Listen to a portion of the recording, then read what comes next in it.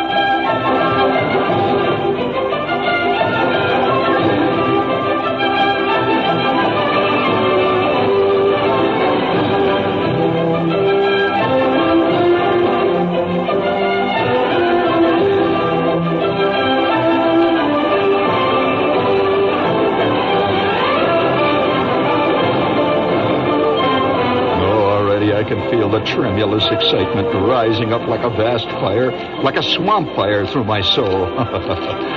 Bring it up there, please, Art, please. I'm beginning to feel it. It's beginning to happen once again.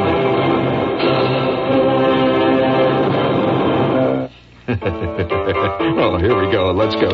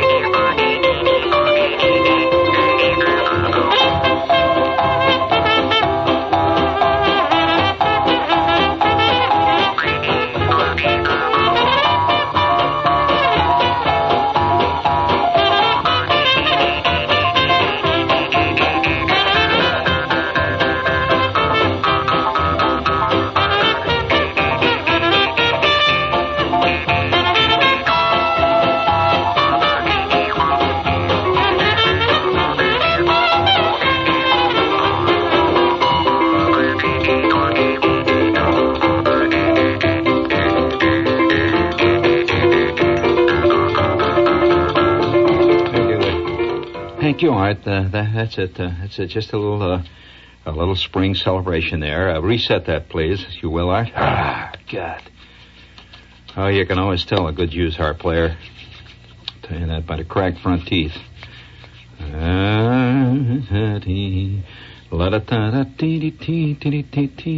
Now, I did that just for a very special personal reason. This is what day is this? Nothing to you, of course. We understand that. There's no day, there's no night. Art goes through life wearing those black shades, and there's just simply no day or no night in your life, Art. It's just one long, thumb-smudged gray... That's right. By God, there we got a man, and this is opening day. Now, this may mean nothing to most of you, and I feel sorry for you. I really do.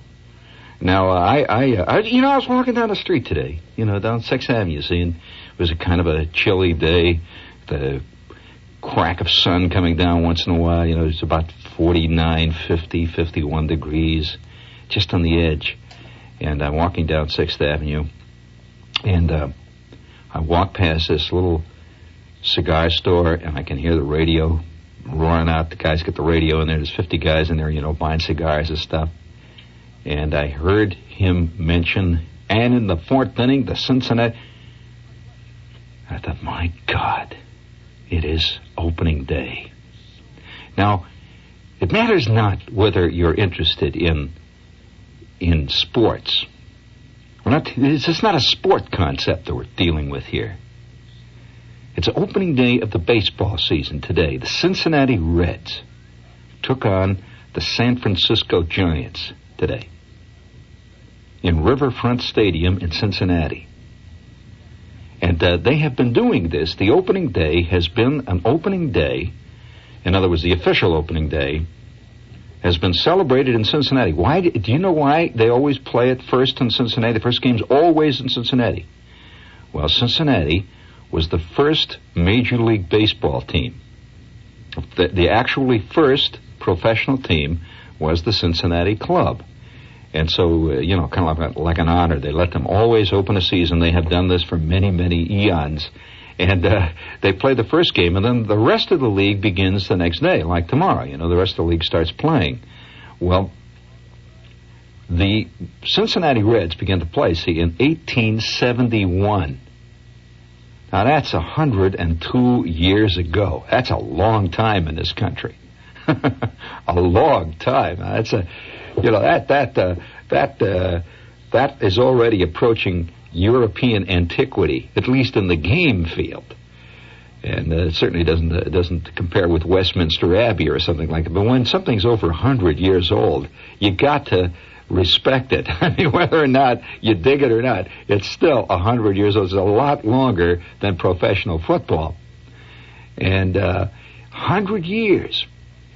Well, they've been playing right there by the banks of the Ohio River for 100 years, or better now. Well, it's 1871. This is 73, so that would be at least 102. And they must have been playing longer than that, before they decided to make this professional deal and go around the country and play baseball. Well, now, we're not talking about sports. Don't even say, Mr. Shepard, I can't stand baseball. Why do you? There's always these poor niggling little people, and I just feel sorry for people whose interests are so narrow that they cannot encompass the entire, or at least a large part of the world they live in. And that's not to say to be a baseball fan, but the thing that makes opening day exciting to many, many people, I'd say millions, it's not baseball. Not at all. It's only peripherally related to baseball. It is the closest thing that we in America know to a true national rite of spring. It is a genuine spring ritual. In other words, baseball season always is in the earliest days of spring. And it's a kind of an official statement. Spring really is here. And any ritual is almost completely inexplicable. One cannot explain rituals. So if you do not understand this ritual, if you do not buy it, then there's no way for me to explain it to you. No way. So don't expect any explanation. Because you can't. How can you... I'm sure that the Druids could not explain their rituals to non-Druids. They could tell them the outline of it, They could say, well, then we take this virgin, see, and we at 2 o'clock in the morning, we get together, we burn the sacred incense, and we can do this, and then finally the sacred high priest takes this dagger. And you would still say, well, yeah, but what do you do? He'd say, well, if you don't understand it, you never will understand it, and there's no way for me to tell you, right? That's called ritual. Ritual goes so deep in the soul of a human being that you cannot explain it. Now, it does not necessarily go deep in the soul of every human being. But spring does happen to everybody. Spring happens to everybody. Now, spring rituals occur even if they occur subconsciously. A spring ritual. It's the announcement that another year has passed, and that's why springs are curiously sad in one respect, you know. Who was it? I think it was Earl Wilson who said April is the saddest month. Yes, it was one of the famous Earl Wilson columns. Was it Earl Wilson? Was that the late Dorothy Kilgallen, I believe, said that. That's her style. Spring is the saddest month, or April is the saddest month. Yes, that's right. It's Dorothy Kilgallen said that. But here, why? I mean, well, it's also the most exciting month. See, everything goes together in pairs like that. It can on one hand be the most exciting, on the other hand be the worst drag, and you alternate during periods of change, which is what spring is really. Spring is change, friend. It is not summer. It is not winter. It is change. There's great feelings of unrest. Do you ever feel that feeling? Even you must feel this. It must have filtered even down to the lower reptiles. As you're walking along 6th Avenue, do you feel that inexplicable moment of exhilaration, which of course goes against all your whole hippie background? You cannot feel this moment of exhilaration without at least having something making smoke in front of you, or some, some damn thing that's caused it. Yeah, that's the inexplicable. See, there's no explanation for it. You walk along, you feel this exhilaration. Oh my God! Oh wow! It's fantastic! Oh, I'm alive! It's going to be a fantastic summer. I'm going to do it all this year. It's going to happen. And then 20 minutes later, for no reason at all, you're sitting in a chock full of nuts and you're staring gloomily ahead. And you're looking at the mirror and you're looking down at your chocolate brownie. And you say, what the hell's it all about? Well, that's the essence of change. The great pendulum swings in the human breast. And we feel urges because we are part of the animal kingdom, friends, whether we like it or not. And we feel primal urges which are related to the earth and the stars and the sky and the tides and the sand and the wind. Even if you live in a city like New York where everything is practically paved over and it's artificial, still the soul, that little tiny knot of the animal in us, the zoological knot, relates to the unseen pendulum of the spring. Fantastic. It is spring. And all of us are celebrating it together, whether we like it or not. I don't care how rich you are. You cannot say, well, I'm going to have my spring 3 months from now. I don't believe in spring this time of year. No way, friend. Nor can you say, what the hell is he talking about? Huh? With the world in flames, with all them rotten politicians in? No, I'm sorry, friend. Spring goes on. Summer will come. Fall will occur, which incidentally is another time of great unrest. Also a time of curious celebration. Yes. In a sense, a very real sense, the World Series is the fall harvest celebration of America. It's the celebration that another summer, another great harvest has been taken in, and winter will set in shortly, and we celebrate with the long shadows falling over the arena. And that's the thing about a baseball park, the symmetry of it. The great round ovoid curve of it is almost egg-shaped, which incidentally is highly significant. The egg has always played a ritual symbolism throughout all of human history. And here's this great oval, and we're all sitting there together, all in curious communication over a total abstraction. A man with a stick and a ball hurtling through the spring air, and men wearing uniforms, and incidentally ritual Kabbalistic uniforms that have strange devices on them, that are devices that have very little to do with you. The very few baseball uniforms that have picture people on them, they're almost all symbolic. A cardinal. Yes. A bear cub. The animal kingdom. plays a great role in these rituals. Yes. And even our early forebears, the Cleveland Indians. See an Indian. Yes, that's right. It's all part of it. It's just they don't name ball teams things like the Cleveland Grapefruits. Although that could be a good name for that club. This is WOR, New York, friends. Speaking of, but nevertheless, this is a very interesting phenomenon. To me, it's far more than a game. It is. It's a ritual, and it's a ritual that goes deep into our subconscious. And they celebrate it, by the way, far more virulently out in the country where they feel the spring coming on. Opening day in New York is interesting. But New York, you see, mutes everything. It always has, because it is a great artificial creation which wards off spring, it wards off summer, it wards off even winter. Most people live their lives in air-conditioned cubicles, so spring, summer, winter come and go, and you only feel a faint inkling of it. But in places like Cincinnati, where for miles around the town you could feel the spring coming on, you could smell the river changing. River smells differently, in April than it does in, say, December. You smell it. And you can see the water rising. It's the flood time. The water rises. That means the snows are melting all over the upper reaches of the river, and the water is rising. And the sense of spring is really almost too much to bear sometimes. You have to do something about it. And so for that reason, and many others, but for that reason alone, opening day has always been sold out in Cincinnati.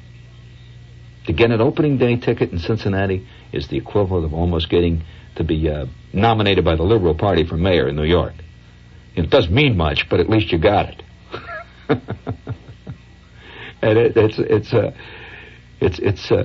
And I attended one of the great spring solstice rites that I ever attended. Was one time, the only time I was ever lucky enough to attend an opening day in Cincinnati. It was a great afternoon. Before we go any further, let's do a couple of big dingies here. Speaking of spring rites, you probably, I'll tell you, this meat thing is fantastic. And if you eat in town and eat at restaurants a lot, it's not easy to have a meat boycott. I would like to suggest you find out about the House of Chan, which is incidentally a very, very fine Chinese restaurant. They're at 52nd and 7th in the heart of Manhattan. And some great scenes have been played out right there in that restaurant. Do you know that years ago, you know whose favorite restaurant that was? That was Fred Allen's favorite restaurant. And Fred Allen used to go down there and sit in that booth night after night after night. You know who used to eat in that restaurant when he was playing on Broadway? Guys like Bob Hope used to eat down there. All kinds of. It's right in the heart of it. It's right next to the big theater there, and in the Winter Garden. It's right down the street there. It's at 52nd and 7th, and the food is superb. 35 years they've had great food there, and they have 117 different ways of preparing chicken. Yeah, and they're all good. And Mr. Chan says that he will reduce by as much as 30%. He's behind the boycott on beef, and he reduced by as much as 30% the prices on all chicken dishes. They got a great bar there, and they're open 7 days a week, and they have lunch and dinner. It's a good place. Please, will you lay it on me, Al? Art, please. Yep. It was getting about time to buy a new car, 'cause the one I was driving wouldn't go too far. I was heading from a dealer to make a trade when a Mazda went by, really made the grade. Piston engine goes, but the Mazda goes. So I took a new Mazda out for a drive. Man, that rotary engine is really alive. You can cruise in silence hour after hour with a rotary engine just spinning out power. Piston engine goes, but the Mazda goes. There's There's nothing like it on the road today. The rotary engine is here to stay. No valves or pistons to grind or rub. So if you want to belong, you join the Rotary Club. Piston engine goes, but the Mazda goes. Yeah, buy a Mazda and belong. Visit one of the 28 Mazda dealers in the greater New York area for a test drive. You know, when that car was first being advertised before it even came to America, you know that they had a campaign all around the country, and a lot of people thought it was a new light bulb coming out. And you mean you guys never heard of a Mazda bulb? I'm telling you, ignorance knows no end. I'm constantly turning over rocks and finding new vistas of incomprehension. While we're on the subject of incomprehension, for those of you who do not understand the mystique of the Army-Navy store, I would like to recommend a visit to Prozie's.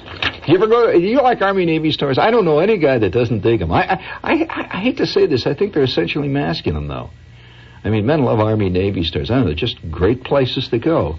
And if you're looking for a really good one, if you're living over in Jersey, we would like to suggest Prozie. They've been there since 1923. So they're there. They're official. And they're celebrating their 50th anniversary, and they have some great buys just on that premise alone. For example, they're selling the famous Converse All-Star sneaker, which is one of the best sneakers ever made, for $7.99, which is way below the price you pay around. This is during their big sale. They have work pants, work shirts, all the great Levi's and all that stuff, Lee's and everything. And the Prozie store in North Arlington, just like to go there and walk around in it, is at 35 Ridge Road. It's North Arlington, Jersey. And in Hackensack, they're at 121 Main Street. Prozie's. And it's 10 minutes from the GW Bridge. There's parking in the rear, and they will again treat you like a customer. First time. That is a culture shock right there. That's Prozie's. It's a nice place to shop. Oh, you know, it's spring. And along with spring comes Bach beer. Please. Hey, guess who was in here yesterday? Doc Oglethorpe, the psychiatrist. Yeah, and when I go to take his order, he says, Connor, I think I'm going nuts. 4 nights now I've been having the same dream, and I can't figure out what it means. Well, now I can see this is serious. So I say, you want to tell me about it? And he says, well, it's a weird dream, Connor, all very strange. I have the feeling I'm made out of glass, I'm very cold, and I seem to have 3 rings tattooed on my stomach. And I say, Doc, I may be all wet, but it sounds to me like you dreamt you were a bottle of Ballantine beer, and those 3 rings were for purity, body, and flavor. What? He says, a bottle of Ballantine beer? That's stupid, that's dumb. But wait a minute. That would explain how come in the dream I had to unscrew my hat. So just like that, Doc's all cheerful again, and he orders a round of Ballantine for everybody in the place. Some world, huh? Hey, let me get you another Ballantine on the house. Yeah, Ballantine Bach beer is now available. That's Ballantine Bach beer. It's now available at Falstaff Brewing Corporation of St. Louis, Missouri, and other cities. It's Ballantine Bach. It's, well, it says here doing the same style as the commercial, all right? It's Bach beer time. That's a kind of a great time. You like Bach beer? Dark beer? Of course. That'll make your pelt glossy. I'll tell you. All right. All set with the echo chamber in there? I'll give you the cue there. Just a minute. Hold it. All right. 1, 2, 3. Brooklyn! Yes, there's an important announcement for all you natives and you victims of Brooklyn. I've been getting about 5,000 letters in the last month saying, when the hell are you coming to Brooklyn to sign copies of your crummy book? Well, at last, we're going to go to Brooklyn. I'm going to be out in Brooklyn. That's me, live in person, with my pen in hand, signing copies of The Ferrari in the Bedroom, which, by the way, is now in its 4th printing. For those of you might have seen the review that was reprinted in the Times a couple of weeks ago, so you know what it's like. But anyway, The Ferrari in the Bedroom, we're going to be in Brooklyn, live and in person, Monday, April the 9th, at 5 p.m., Abraham and Straus, Brooklyn. I repeat, Monday, 5 p.m., April the 9th, Abraham and Straus of Brooklyn. You don't have to buy a book to come down there. In the book department, and it's your only chance, Brooklyn. Don't boot it. We repeat, don't boot it. Once again, Brooklyn. You lost the Dodgers, and you're liable to lose Shepard, so get out there. It's spring, what are you going to do? Spring, man. I just want to, because, I think it's an artist's duty to the public to report, not to the public, but, to life, to report on the unreportable, on that which we rarely talk about. But let's face it, spring does cause a lot of mind blowing. I'll bet this. I'm going to make a statement about spring right now. Spring is always romanticized, in songs and in poetry, and it is. It's a very romantic time. This is one of the reasons, by the way, why traditionally weddings have been held in June. This is spring, it's springtime. I also feel, I don't know the statistics, but I'll bet any money that more affairs are begun in the spring. I'm talking about affairs, hanky-pankiesville. I'll bet more affairs are begun in the spring than at any other time of the year. Also, I will suggest this. More divorces are contemplated in the spring of the year. Contemplated. I'm not saying that they're carried through. People sitting moodily looking down into their coffee grounds at the chock full of nuts. And I'm talking of all sexes. Today one must say all sexes, not necessarily both. So he's contemplating, I'm not slighting anyone. So he's contemplating, looking, he, she, it, looking down into the coffee grounds. Oh, God. This year I'm going to do it. I'm just going to have to do it. That's the contemplation. On the other hand, and this is very closely allied, he, she, it, all sexes, sitting in the same chock full of nuts, looking into the same coffee cup, looking across that U-shaped counter, and you see this fantastic, radiant vision of incredible libidinous, magnetic force has floated in and has taken this seat over there and has, with a gentle, graceful wave of the hand, ordered a cup of coffee and a brownie, just like you've got, which shows automatically that you two have got common interest right there. And he, she, it looks up, and for one brief instant there is the eyes catch each other across the counter, and there's this sudden feeling of flustering down inside. You look away, you look back. It was not a mistake.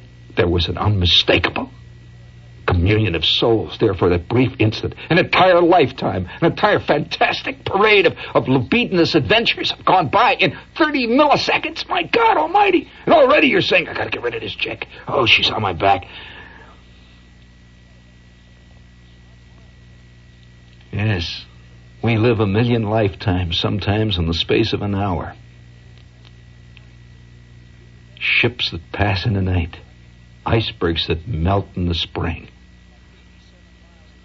fish that swim up the great rivers of life to spawn.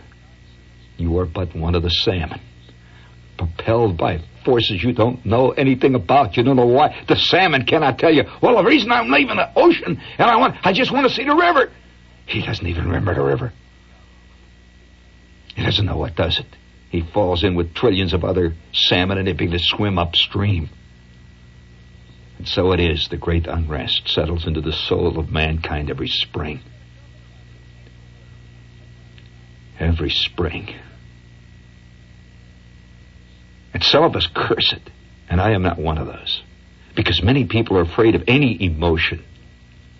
Have you noticed this, Art? Some people are afraid of any emotion. It disturbs the safety of their days. They get very nervous when you talk like this, and I'm sure a lot of people have already switched off and they're looking for something that, quote, makes sense. Do you think Julie Andrews singing selections from Sound of Music in stereo makes sense? My God. What makes sense?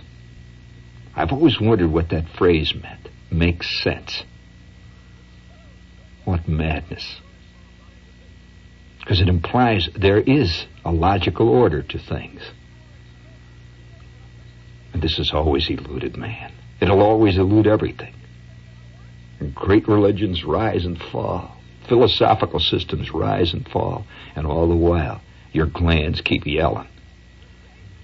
Down inside your gut for reasons you'll never understand. None of us will. Freud, Dr. Rubin, Jacqueline Suzanne, nobody. All the great minds of our time. Yes. You sit there looking down into your coffee cup saying, oh, God. I guess that's the true sign of life departing the body. I think people begin to die long before they are deceased. And I think that the true sign of a person beginning to die is when he no longer feels those things. Gone. And then he begins to think that those who do feel them are some kind of nuts. What is it? Come on, grow up, will you? You know, how many times you heard that said to you? And I remember that day in Cincinnati. I began to understand this. I didn't, to me, baseball, it's a game, great. Dig the game. But it was the summer, spring, ancient Druidic ritual about it that began to soak into my... man has played games since the very earliest of unrecorded history.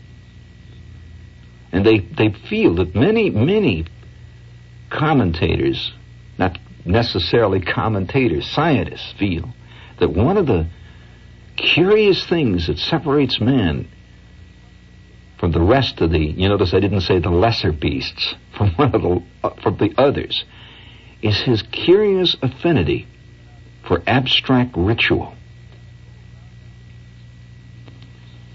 Very few animals have been known to walk around wearing good luck charms around their neck. No. There's never been a case where a bear has taken the claw of a fallen enemy and put it on a string around his neck to ward off defeat by other enemies. Man. Games are with us always. Even ladies who hate baseball find themselves playing bingo.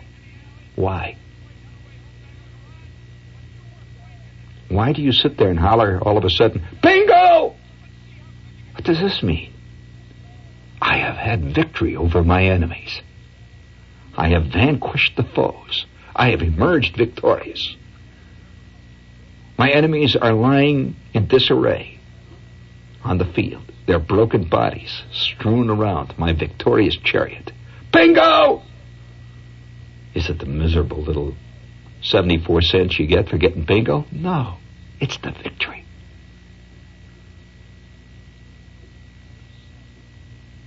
Aged gentlemen squat over canasta cards. You walk through Washington Square in the village like I did this morning, and the spring brings them out.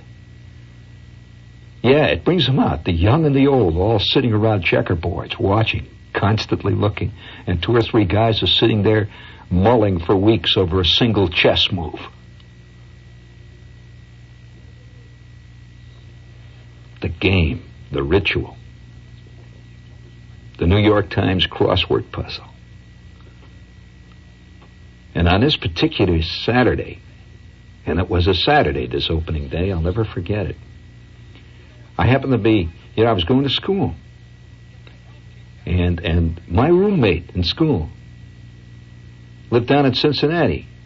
And he was going home for the weekend, And he says, hey, he said, how'd you like to go home with me this weekend? Yeah. He said, hey, he says, my old man's got a box seat at Crosley Field. I'm going back for the opening game. That was another story. I said, well, opening game. Who are the Reds playing? It's at Pittsburgh. Opening game. And so we piled into his Ford convertible. We drove through the night. We arrived at his home in Cincinnati, and the next morning, got up, breakfast, sat down and played eggs and all that stuff. And his old man was all excited. It was opening day. He had a box seat, and I did not at that time realize the significance of this. The old man says, "Oh boy, and I'll tell you even who pitched. You curious who pitched? Ewell Blackwell hurled the opening game, and Blackwell was pitching for the Cincinnati Reds." And we got in his car. We went down to the park. Millions of people, and it was a cold, kind of a raw, edgy spring day. Not the classical spring afternoon that we all think of, but it was unmistakably spring, because as we drove down south and drove through that great Ohio Valley, we drove down through southern Indiana and over into southern Ohio there, you could see on all sides the rolling, bright chartreuse green of the beginning fields that were just beginning to take hold, and you could smell it in the air. And you could see flocks of birds would rise and fly over the roads as we drove down towards Cincinnati. And when we got into town, had opening day that morning, when we walked out, I was not used to the river smell yet, because I had never lived next to a big river in my life. And I smelled this smell. The river smell is very strong in spring and in fall in Cincinnati. And it's an exciting, curious smell. It's the smell of a million kinds of life going on and awakening. It's the smell of catfish moving upstream. The smell of deep water. The smell of mud on the banks and cattails beginning to germinate and grow and all this. You could smell it.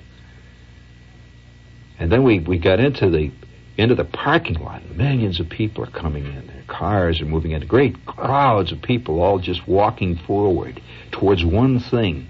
This great green oval. And traditionally, ball fields have been green, which incidentally is also, interestingly enough, connected with the whole idea, the Shibui concept of Japan. The natural color of nature is green. Green. This great green stadium standing there right on the banks of the river. And we all filed in, millions of people. I could feel the excitement welling. And remember, it wasn't the game. It was, I'll tell you that the guy who went to the spring ritual at Stonehenge, your average Druid, was not going there for the sacrifice of the Virgin. He was going there for a lot more than that, and that was only incidental to it. And so and by the way, the Pirates were the sacrificial virgin that day. If any of you know anything about Ewell Blackwell, you know what I'm talking about, especially the Pittsburgh Pirates of that period. All Blackwell had to do was to walk out of the dugout, throw his hat on the mound, and the ball game was over. But that isn't the point. Not really, and yet it was connected with it. Because all spring rituals, ultimately, are involved in life and death. And this day, it was the death of the Pirates and the beginning of life of the Reds. And so we moved into this great stadium. And we were sitting out along the left field foul line, about 70, 80 feet back at third base, out on that left field line, down low on the field. You could smell the grass, and you could see places where it was not yet fully grown in. And the groundskeepers had seeded it. You could see the seed, the grass seed. We were low enough to smell the grass.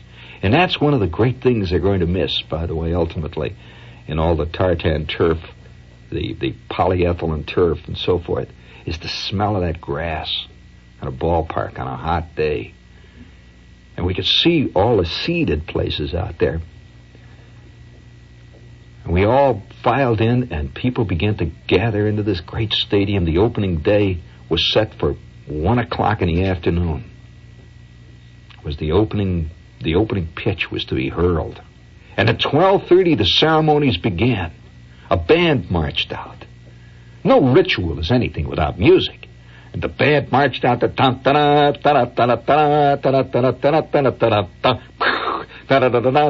and these girls came out, the drum majorettes.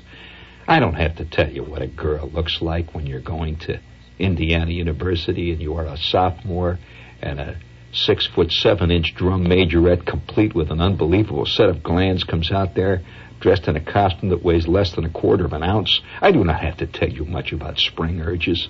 And the band comes marching out, the flags flying, and somebody made a speech. You could hear the echoing voice going around this stadium. You hear the speech saying, "Ladies and gentlemen, we want to welcome you today to another historic opening day at Crosley Stadium. Since 1871, the Cincinnati Reds, then known as the Cincinnati Red Stockings, later the Cincinnati Redlegs, and now the Cincinnati Reds, have played on this site for many, many years. And traditionally, opening day has been celebrated by the National Baseball League here in the birthplace of professional baseball. This afternoon, we are beginning another season. We wish the Cincinnati Reds good luck this year, as we wish the Pittsburgh Pirates good luck this year. And now, to begin the new season, we introduce to you, in the third base dugout, the Cincinnati entry in the National Baseball League. Let's give a welcome to the Cincinnati Reds. And at that point, the club came charging out on the field in their brand new spring uniforms, red and white, bright red hats, and the crowd, just a fantastic roar.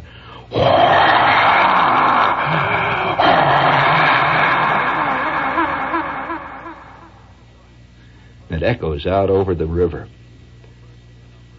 And striding out to the mound was 6'8" Ewell Blackwell. Tall, lean, lethal. Blackwell was known as many things. He had many names. He was called the Whip by some people. He was called the Snake by other people. He was simply called Bad News by most batters who had to face him. Blackwell was a left-hander. A right-hander, who had such a low, underhand, looping, whip-like, snake-like delivery that to a batter facing Ewell Blackwell, it looked like the ball was approaching him from down the third baseline. From somewhere in the grass, it would come leaping out. And Blackwell walks out on the mound. Over on third base was Grady Hatton. Grady Hatton pulls his hat down low. And hanging loose and mean and big over at first base was Ted Kluszewski. More muscles than any human being ever was allowed to have. And out in left field, right close to where we were sitting, was Hank Sauer, another guy that could hit a long, mean ball. And the first nameless, scurrying, hapless Pittsburgh Pirate came up to the plate in his gray traveling uniform. It was the moment of the sacrifice, and the crowd was waiting. The Virgin was laid upon the altar. Blackwell stared down long and hard, getting his sign. A sign was ridiculous to Blackwell. All Blackwell had to do was lean back, make that arm, that big right arm, sweep the grass, and throw that low, mean, ugly, mean sidearm whip-like pitch from third base someplace. And that's what he did. That wind-up. And we could hear that ball, whoosh, boom, into the glove. And the umpire leans back and hollers, "Strike one!" And the crowd.